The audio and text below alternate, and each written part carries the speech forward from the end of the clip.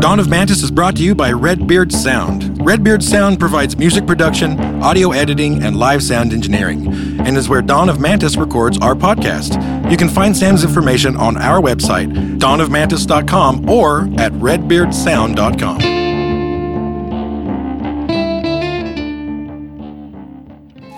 Extra, extra! Dawn of Mantis now has a merch store. There are t-shirts, long and short sleeve, as well as hoodies. Just go to dawnofmantis.com and click the t-shirt link. And while you're there, you can check out our Patreon. All our Patreon tiers have Discord benefit. This means you can join our text chat and even listen to our podcast live as we record it on Tuesday nights. Quiet your mind. Ever since the earth has circled the sun, there have been fantastic tales of wonder and mystery that the faint of heart dare not discuss. But two brave, uninformed souls have the brass to tackle every extraordinary happenstance, from the modern age to the dawn of Mantis.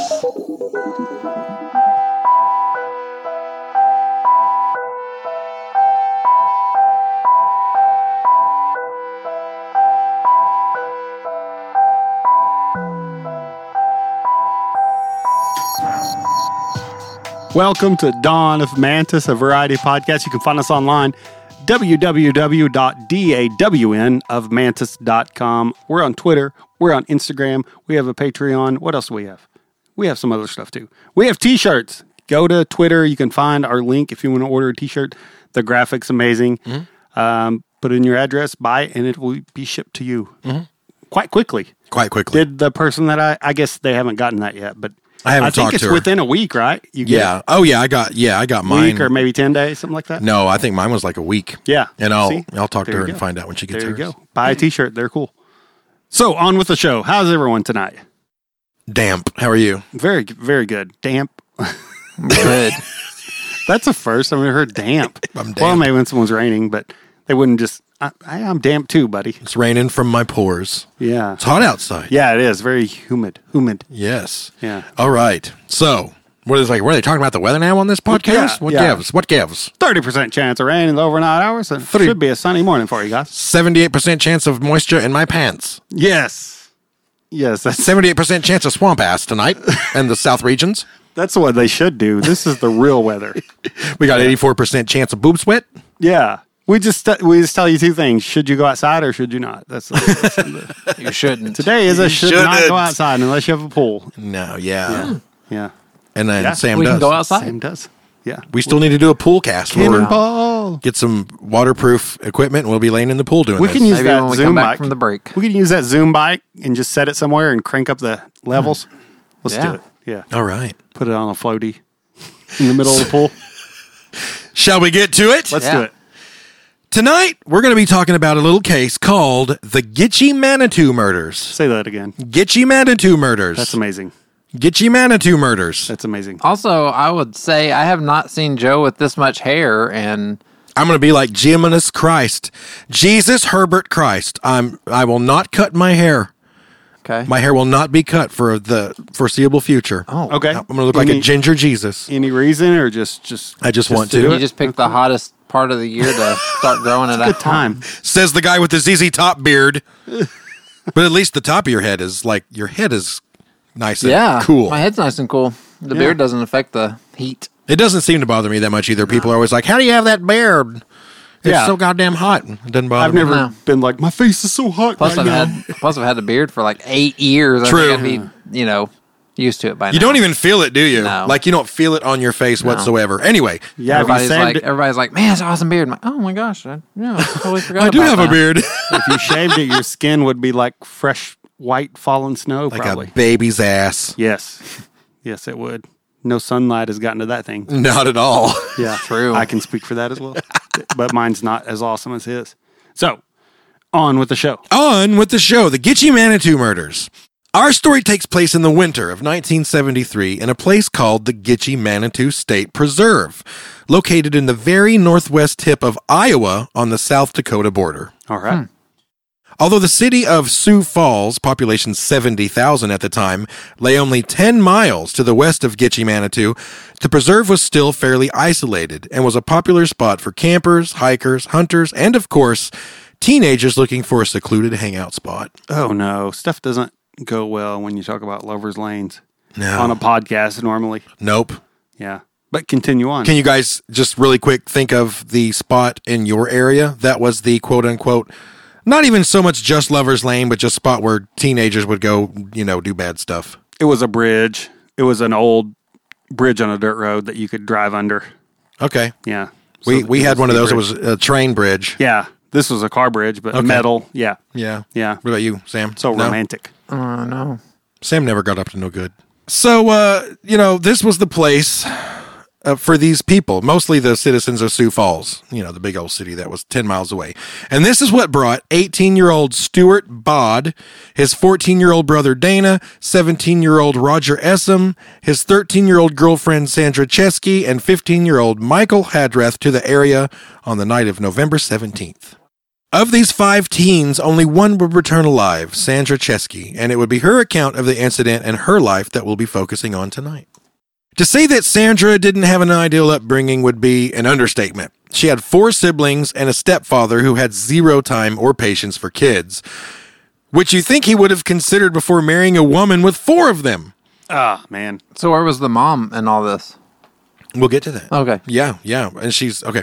Instead, he married Sandra's mother and then almost immediately pushed her to get rid of her kids. And she did. That's where she was in all Chesky. this. Did you say pesky Chesky? I did. That's good. No, that's bad. Well, no, not Sandra, her mom. Her mom was a pesky Chesky. Well, the for giving dad- up those kids. Was it the dad's surname? I forgot. Who knows at this point? It just worked. It just worked out to throw it in there. Sandra and her siblings were sent to foster homes. And yes. And Sandra also eventually ended up at the Marty Mission. Let's talk about that. Oh, no. Yes, we're going to talk about the Marty Mission for a minute because I didn't know anything about this till I did this research. According to Sandra's own words, this was a hard place to be, and she was not exaggerating. The Marty Mission was one of several Catholic boarding schools scattered across the Sioux Indian reservations of South Dakota. Okay. And for whatever reasons, reservation kids were required to attend, and their parents would face penalties and even jail time if they failed to send their kids. Wow. The term boarding schools are a bit of a misnomer. They were set up and operated more like prisons. The buildings were surrounded by barbed wire, and the children were subjected to a harsh military-style schedule. And then there was the severe punishment that often included harsh physical abuse for the most minor infractions. Sounds like a series of unfortunate events. It really does. Like, Yeah. the show. Or, Yeah, sure, But, yeah. But still, just that whole, what I picture is just that. Yeah. Like a drab prison, a bunch of authoritarian figures. And then add in a bunch of violence. Right. Like straight up violence. Yeah. Former student Mary Jane Drum later recalled how her sister was beaten with a shovel after the nuns suspected her of taking a pair of scissors. By the nun? Yes. Oh. Yes. I thought you meant by, like, the other kids or something. No. Wow. No. This is all from the authoritarian. Oh my gosh. Yeah. Another former student, Yankton Sioux tribal member Izzy Zephyr, I believe, recalled how every Sunday, students who'd been caught trying to run away from the mission were lined up, stripped naked, and given 40 lashes with a rubber strap. Imagine doing all that stuff to be religious and really ending up in hell because you're one of those bitches. I wonder what level that they're in, you know? They probably are in many levels of hell. Yeah. Yeah, can you? They're like, can we put you in 10 different levels of hell at the same time, you psychopath? And if you want to cancel me for calling out a bunch of old bitches, cancel me. I don't care. Yeah, I mean, you're just worthless. I mean, you're gonna abuse kids. You're worth nothing. it was horrible. Yeah. It was horrible. What year was this again? This was in early. Well, the crime happened in 1973, so this is her upbringing, and she was only 13. Okay, so we're so looking at late 60s. Yeah, Yeah. yeah. Wow. And then, of course, cancel us for this too. I don't give a shit. How can we mention the Catholic Church without adding rampant sexual abuse? It just is what it is. Oh, you're saying that? Oh, never mind. I've never heard of that. Hadn't heard. I haven't heard those two connected. Spotlight's a fantastic movie, and I read that it's super accurate. Really? Mark Ruffalo. Oh, yeah. Yeah. Wow. McAdams, Rachel Rachel McAdams, yeah. It's a great movie. It's a really good movie. I need to watch that then. Yeah, it's very good. It's one of my favorite movies. In letters to the Catholic Church superiors at the time, it was almost cheekily admitted that one brother Francis Chapman, known as Chappie, there's your first sign of trouble, old Father Chappie, had a bit of a problem with, and this is the way it was put in the letters, fooling around with little girls. He had even been caught with a few children down in a darkened basement where a pair of torn panties were found. But not to worry, the author of the letter wrote, because Chappie was now a new man, according to a report that was released in 1970. Oh, that's good. Total new man. Well, not that new, because just 3 years later, he was once again having difficulty with little girls, in quotation marks. That's how they word it? Yes. I read the letter. You're having trouble, that sounds like you're having trouble with them not doing their schoolwork. Yeah, nope. He was having trouble not molesting them. Yeah. Just having trouble with that. Yeah. So he was having trouble because he was molesting them. Yes. I like how he was just given several chances. So. Oh, yeah. You just move them around. That's yeah. what happens in that Spotlight movie. And it was an article, a journalism thing. Oh, okay. They uncovered, blew it all out of the water. Yeah, where all the superiors were like, well, we all have our vices. You know? We moved them to another parish and where there were other small kids. Right. Yeah. So it should work itself out. You know what's crazy? They end up doing it again. No way, really? Yeah, they did. They didn't even learn their lesson. Man. Any rational person would think you could just move them, you know? Yeah. Yeah. That guy that robbed that convenience store out here, I'm just going to move him to a different town. Yeah, because he will never do it again to that town's convenience stores. That's right. It's like, we know Ted Bundy killed all these girls, but we're just going to move him to this other side Different of the city. Yeah. I bet if they would have tried that, I bet he would have quit. No, he killed in several cities. I think. That's true. Yeah, they couldn't have used that. Get him out of Washington. There you go. Well, he killed in Florida. He killed in Florida too, though. True. Countries. Okay, Killing Get him enough off the countries. coast. I don't think he killed outside the then- lower 48. Then don't shoot down my idea if you don't. If it's not foolproof. Send him to Canada or Mexico. Hello, That's right, Hello, yeah. Canada. Yeah, we're sending up Ted Bundy. Do you got any for us to trade? We don't think he'll do. You're going to send us Willie Picton. Okay, we'll trade. It's like a trading card game, or baseball trading for players. Hey, Canada, we're going to send you Van Halen. Oh, you're going to send us down Nickelback? No. Nah, we'll just... No. Don't do that. Okay. Sorry, guys. Whoever. If you like Nickelback, good on you. Even the nuns got in on the action. I'm talking about the Children. molesting action. According to a 1976 report that detailed how they had, quote, excessive interest in some of the older boys at the mission. And in true Catholic style, the children were intimidated into silence with threats of even more punishment and, of course, eternal damnation. I must add that the schools were either closed down or turned over to tribal control by the end of the 70s, and in 2003, several survivors began to file a host of lawsuits for the mission's abuses, which included, but were not limited to, rape, sodomy, and molestation. So this is basically white Catholic people on Indian reservation. Yes. Yeah. Oh, some racism too. I mean, obviously. Yeah. I mean, I guess. I mean, at that point, who cares? You're just a sick person. But yeah. And may we be forever damned for touching little children, thus saith everyone else but us. Ding, ding, ding. Yeah, that's probably exactly so. I wonder what level of hell we will go on to for touching little children. I guess we'll have to wait and see.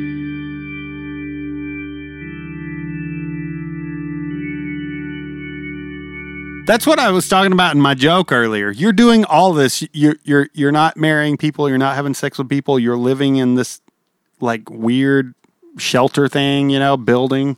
Like you're doing all that for your faith and for your religion, but you can't leave the kids alone. Yeah. So somebody on the outside that's just living a good life is way ahead of you as far as, It's like that I might doesn't even practice anything. Yeah, it's like I might not go to church and I listen to rock and roll and Exorcist is my favorite movie, ironically. But I don't touch kids. That's right.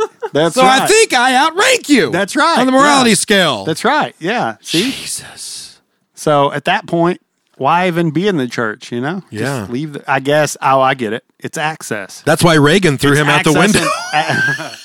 access and power, right? I mean, that's why they're there. If they're there doing that stuff, I hate to say it, they're not helping anyone.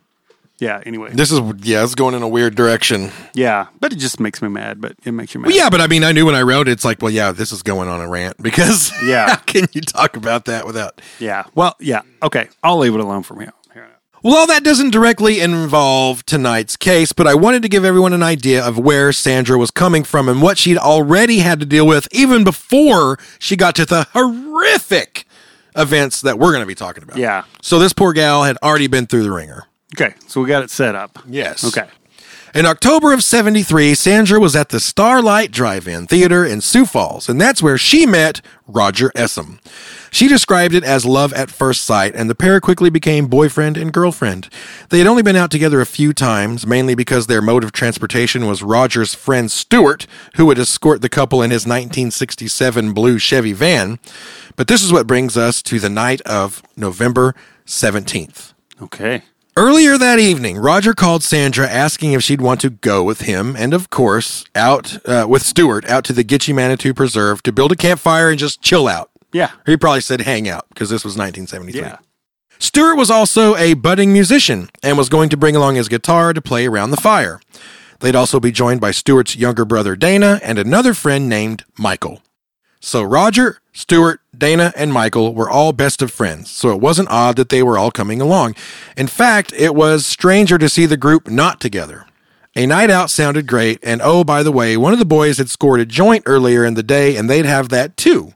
So Sandra was in, and by the time the crew had all loaded up in Stuart's van and arrived at the park, it was around 10:30 p.m. A fire was built, and Stuart started strumming his acoustic as the group chatted and passed around the joint.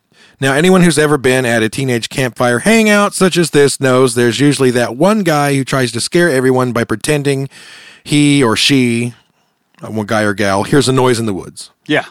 Did you guys hear that? Yeah. Shut up, Jack. No one hears anything. Shut up. Stop being stupid. She's trying to scare us. I'm not, man. Really, I swear to God. That's what I always say. There's something over there. I always tell people that. Was it Michael? Ooh. And then the girl's like, stop it, asshole, you're scaring everybody. That's what I usually do. That's Ivan. Stop it. You're trying to scare us. Stop. Well, that's what the rest of the group thought at first when Roger claimed to hear a twig break in the darkness. Did you hear that? Only about half an hour after they had arrived, right? Mm-hmm. As Stuart halted his playing, though, the rest of the group heard rustling in the woods. Roger called out, "Who's there?" Got no reply. He then gave Sandra a quick kiss and said, "I'll be right back," before getting up and walking to the edge of the fire's light to get a better view. What are you doing? Why are you doing that? Why are you walking to the edge of the firelight? But just after a few steps, a shot rang out of the darkness and Roger collapsed into a pile on the ground and did not move again. I wasn't expecting a gunshot. That quick. Wow. Only a second later, another shot rang out, and Stuart was struck in the arm. More shots rang out, and Michael dropped to the ground as well, wounded but still alive. That's when the group finally got the first view of their attackers. 3 men emerged from the darkness, all holding shotguns, and announced that they were law enforcement there to arrest them for the marijuana they'd been smoking. That doesn't sound right. No, it's not. A little extreme. Yes. I was expecting a ticket. Yeah. Well, I'll explain that. One of the men made his way to the 3 who were laying on the ground, kicking them and ordering them to, quote unquote, stop playing dead, get up. Roger still did not move. Unbeknownst to the group of teenagers, these 3 men had been watching them from a secluded ledge several yards away. At this particular time, Sandra believed their claims of being law enforcement. They told her that they had only shot the boys with tranquilizers and that they were all being arrested for drugs. Stuart and Michael knew damn well they had not been shot with tranquilizers and that these men were not cops. And the boys were right. They were actually 3 brothers from the area, Alan, David, and James Fryer, who were 29, 24, and 21 years old, respectively. They were all dirtbags with records, and shockingly, James Fryer was actually supposed to be in jail at the time of the incident. He was part of a work release program that had allowed him out during the daytime to work his job, and then he'd report back to jail after. But earlier that day, the older Fryer brothers decided they wanted to go out to Gitche Manitou to poach a deer. And they wanted James to go as well. So they came up with a plan to call the jail, posing as James's boss and claiming that he was needed back at work that night for an extra shift. And that worked. As stupid as it sounds, it worked. Wow. It was 1973 and it worked. Well, it all checks out, seems like. You better get out there. Your boss is going to want you in a few hours. Bob, should we call the workplace to verify? Shut your mouth. I don't pay you to think. I've been here 12 years. I know what I'm doing. Isn't that crazy? Yeah. It worked. Their dumbass plan worked. No one's probably ever tried it. I guess Right? not. You know? Right? I mean, think about it. It's a ballsy plan, even though these guys are a bunch of losers. I mean, it's a ballsy plan. That's like, was it Ferris Bueller's Day Off where they call in pretending to be his dad? Yes, where he calls in and to get him out of school. Anyway, yeah. All right. Yeah. So that is how it came to pass that these three shitbags were out running around the preserve armed with shotguns that night. I like that adjective for these guys. Me too. Unfortunately, Or I instead... guess nouns. Would it be a noun? Yeah. Sorry. Oh, nouns, yeah. I'm wrong. Sorry. Well, hey, it slipped right by me. I wouldn't know. Unfortunately, instead of deer, it was the group of teenagers that they spotted. James was initially sent to sneak in for a closer and better look. When he reported back to his brothers, he told them that he could smell marijuana and that there were actually a couple of girls in the group. Turns out he had mistaken Dana with his soft features and long hair as a female, but he was not. It is not known whether... By the way, Dana was the brother. Yeah. Mm-hmm. It is not known whether or not the main targets were the girls or the weed, or maybe both. Either way, it was then that the brothers had hatched their scheme of portraying themselves as officers and ambushing the group. The Fryer brothers never specified why they did what they did, but many who knew them have said that they were all separately degenerates, but were even worse when they were all together because they'd feed off each other. I wonder if it was because those people all had friends and they didn't have to hang out with their brothers all the time. I think that's right. Yeah. It's got a bit of a Devil's Rejects vibe. Yeah, really. Really. Yeah. How do we make them friends like they got? I want one. Yeah, look up their... I'll post pictures of them, and you'll see Devil's Rejects. We don't need no friends. We got each other. We got each other, Bubba. Brother Daryl and my other brother Daryl. You want me to kill them? So it's possible that one brother simply shot Roger to show off and the others followed his example. But again, I don't know. I'm just guessing. Yeah. So the brothers now march Sandra and the badly wounded Michael, Stuart, and Dana up the ridge to their waiting truck. Sandra, who still believed they were being arrested, and she's 13, right? Sure. So she said to her friends, well, I guess I'll see you guys at school. Alan Fry then tied her hands behind her back and placed her in the truck. As the pair drove away, she looked back to see the Fryer brothers lining up the boys by the van at gunpoint. What she wouldn't find out till the next day was that shortly after she had lost sight of them, Michael Hadrath and Stuart and Dana Bod were systematically executed by James and David Fryer. Alan Fryer and Sandra drove back through South Dakota, and he eventually untied her hands, telling her that she was, quote, too young to get busted for weed. Sandra, still believing he was a cop, was relieved and thought he was going to drive her home. He gained even more of her trust when they stopped at a gas station where he bought her a soda. But Alan didn't intend on driving her home. I think we all know where this is going. Oh, no. Instead, he drove her to an abandoned farmhouse in the middle of nowhere where the two other Fryer brothers were waiting. Alan then climbed out of the truck and James climbed in. He ordered Sandra to remove her clothes and he sexually assaulted her.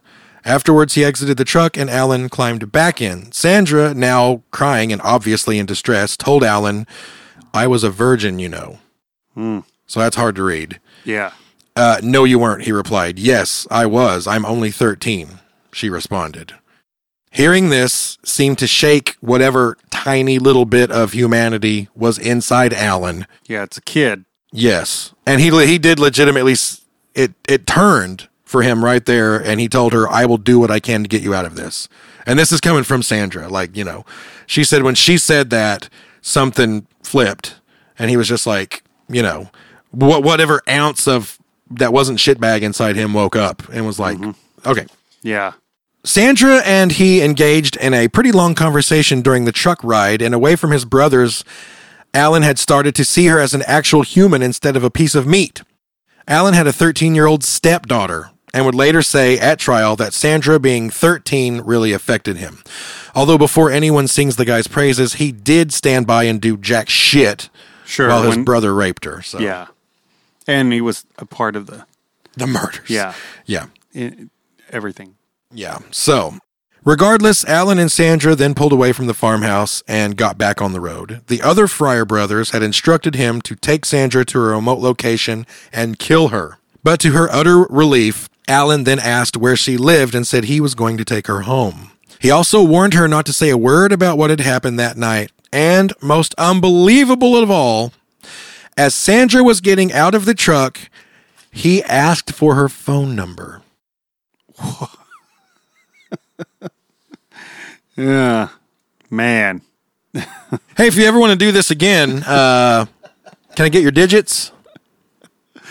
I know the night started off kind of rocky. Your friend, yeah. Yeah. Friends dying, sexual assault, but yeah. That aside. Bygones be bygones. Yeah. What a complete idiot. Well. I mean, I can't think of a way to put it harsher than that. I mean, it's like, instead of adding cuss words. Yeah, I don't know, man. Oh, man. It's kind of like, crazy. What is there to say about that? That is crazy. Well, the next morning, Sandra tried to call Roger but got no answer. Remember, she had just thought that they were picked up, for weed. Afterwards, she and a friend hitchhiked to Sioux Falls, closer to Roger's house, where she found a payphone and tried to call again. Okay. This time, Roger's brother answered. He told her to stay right where she was and that he would come get her. Something terrible had happened. You see, just hours after the murders, a couple was out test driving a new car and happened upon 4 bodies lying in some tall grass just off the road in Gitche Manitou Preserve. Sandra was then taken to the police department and told them what had happened the night before. The police immediately brought out an array of mugshots for her to comb through, after which they began daily trips driving Sandra around the area to look for the farmhouse where she had been assaulted. Okay. I kind of like this part of the story because they have to figure it out. It's kind of neat. Yeah, and the police... I mean, I hate that everything happened. Oh, yeah, of course. Put that on record. But this part's kind of cool. This is kind of where I like to see like good police work. And it's almost like when you watch a chess game and you see somebody make good moves and beat somebody else. I like this part. The cops are making like smart moves and stuff. Yeah. I think that's really cool. Yeah, it's like in these... Obviously. In these stories, I guess, it either goes one way or the other. A lot of times you get really frustrated. The cops, a lot of times, for whatever reason, a lot of times it was because it was just so long ago. I don't know. Yeah, I gotcha. That the police don't take it seriously or this or that. I mean, I guess they would take 4 bodies seriously no matter what. But I don't know. In a lot of cases, you're just like really frustrated as you're listening to the podcast. Yeah. Like, yeah. But no, in this one, it sounds like they got right on the ball and, they did good work. Yeah. Oh, yeah. A few of the police had trouble believing her story, though. It seemed crazy to them that she was left alive while the other 4 were so brutally murdered. It also seemed unlikely that only one of the 3 brothers would sexually assault her, which is kind of sad. Right. You mean only one of them did it? Yeah. I think all 4 would have probably had to go, or all 3. Of course, I guess if they knew those guys, right? Oh, they didn't know. At the time, they didn't know them. Okay. No, oh, that's right. Sorry, I'm caught back up. But like, where's your faith in humanity? If you were like, I don't believe only one did. If you told me all 3 did, I'd believe your story. I don't know. Well, all I could say is I don't know. I don't have enough experience with it. Like, is it that when they're family members that do that, most of the time, do all of them do it? Maybe so. I don't know. That might be the standard.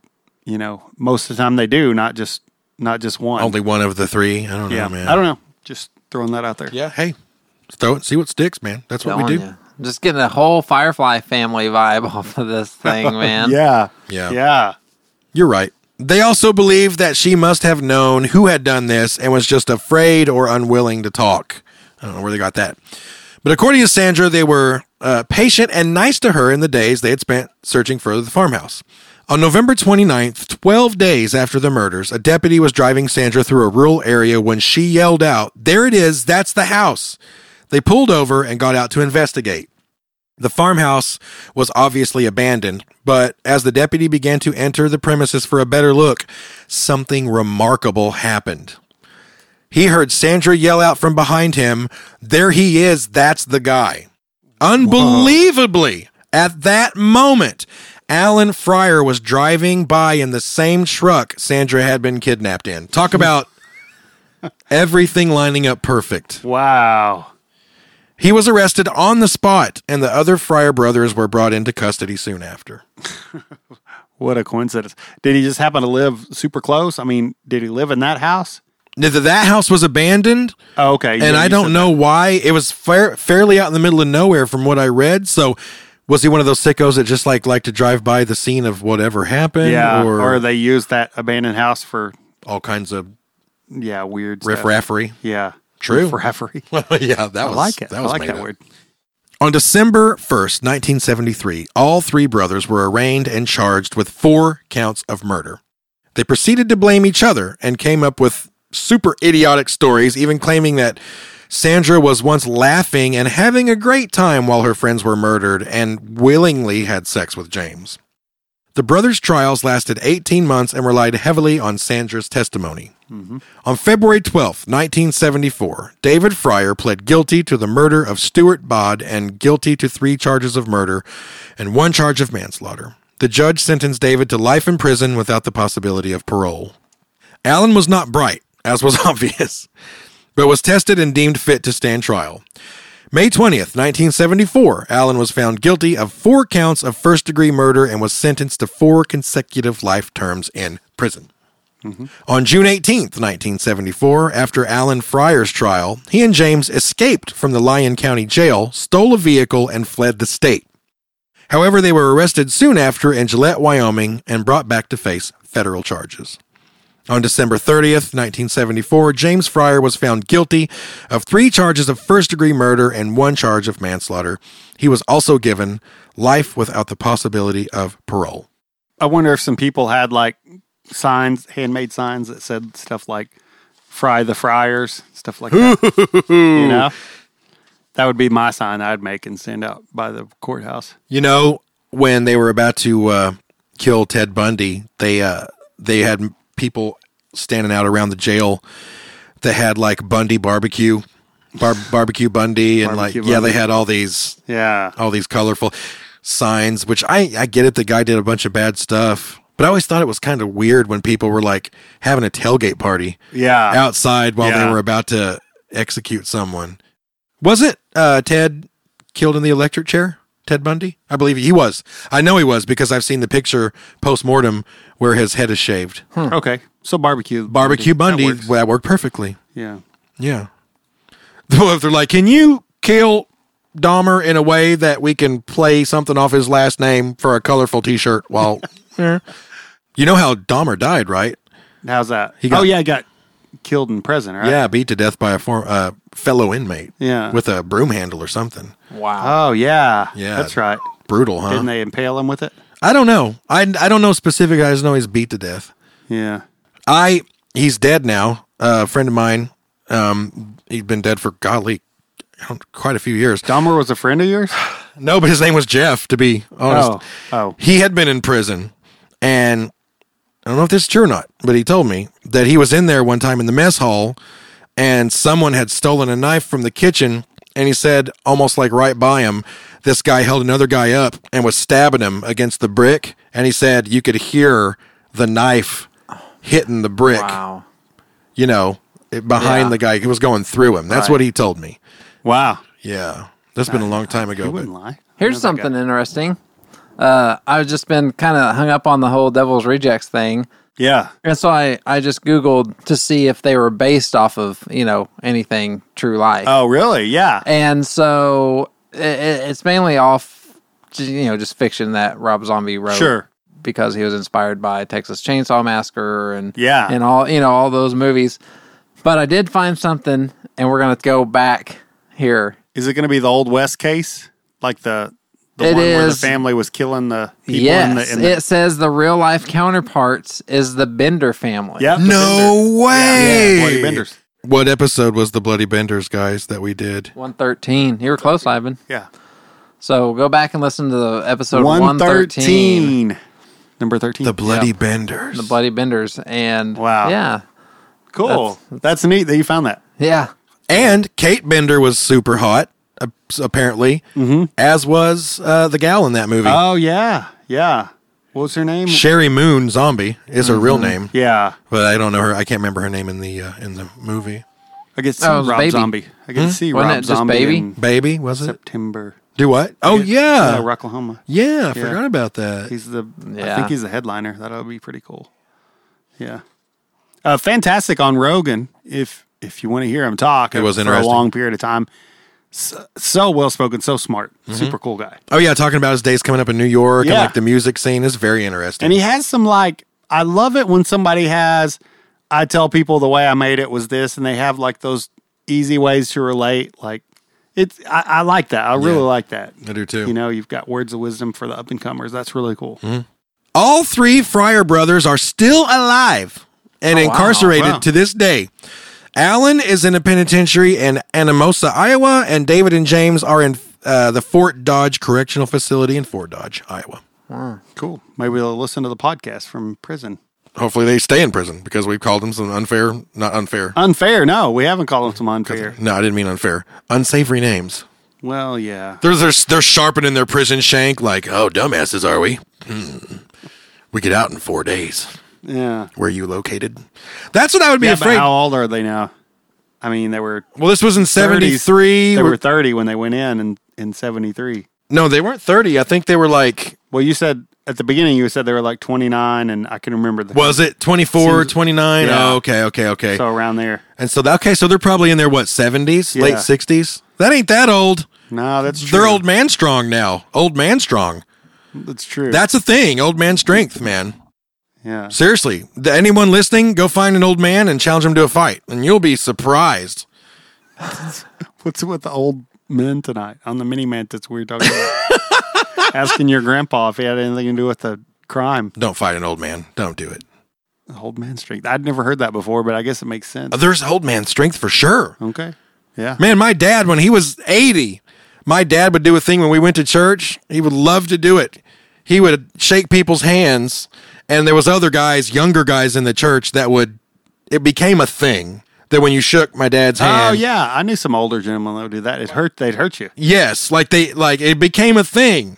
So you'd see these guys kind of snicker and come up, and my dad go, "Hey there, brother," or whatever, and they'd shake his hand, and you just see their knees go down, and my dad go, kind of like, "You didn't get me," Oh, that's awesome. Yeah, he was.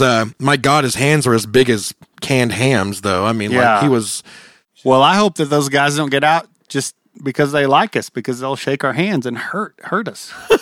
So I don't think I'm they're going afraid of anywhere. that. I'm afraid of that I don't myself. think they're going now that anywhere. you mention that, I don't want an old man hurting my hand. But yeah, poor Sandra Chesky. I read a couple of interviews with her and stuff, and Is she still alive? she's still around, man. Yeah. And I hope she's doing good. God Yeah, me knows. too, yeah. I hope that all the crappy parts of her life were over with right out of the gate real early, and then she's had a Sure. fantastic life ever since. Hopefully, Yeah. so that's what we're hoping. Yeah, Because good Lord, man, definitely. Okay, is that all you got? that's all I got, That's fellas. a good one. That's a good one. Well, hey, A bad one and a good one. the badder and a gooder. Yeah. So, thank you guys for listening.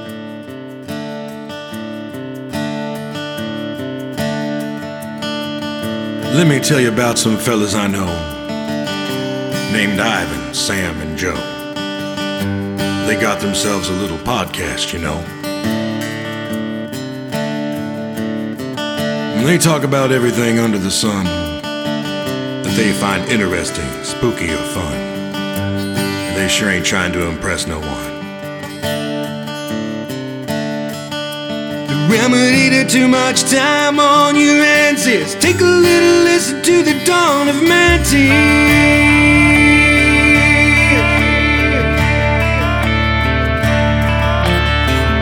They talk about killers, monsters, and cults, French mates from hell, disappeared folks. Occasionally throw in a few dad jokes. They try to make every story extra nice by adding their own ginger spice. Not one time or two, but thrice. The remedy to too much time on your hands is take a little listen to the dawn of Manti.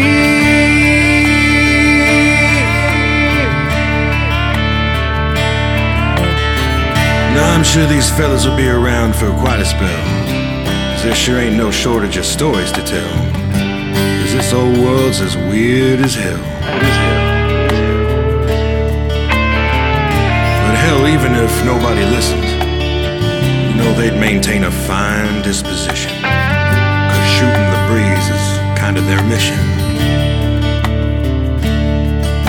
The remedy to too much time on your hands is take a little listen to the dawn of Mantis.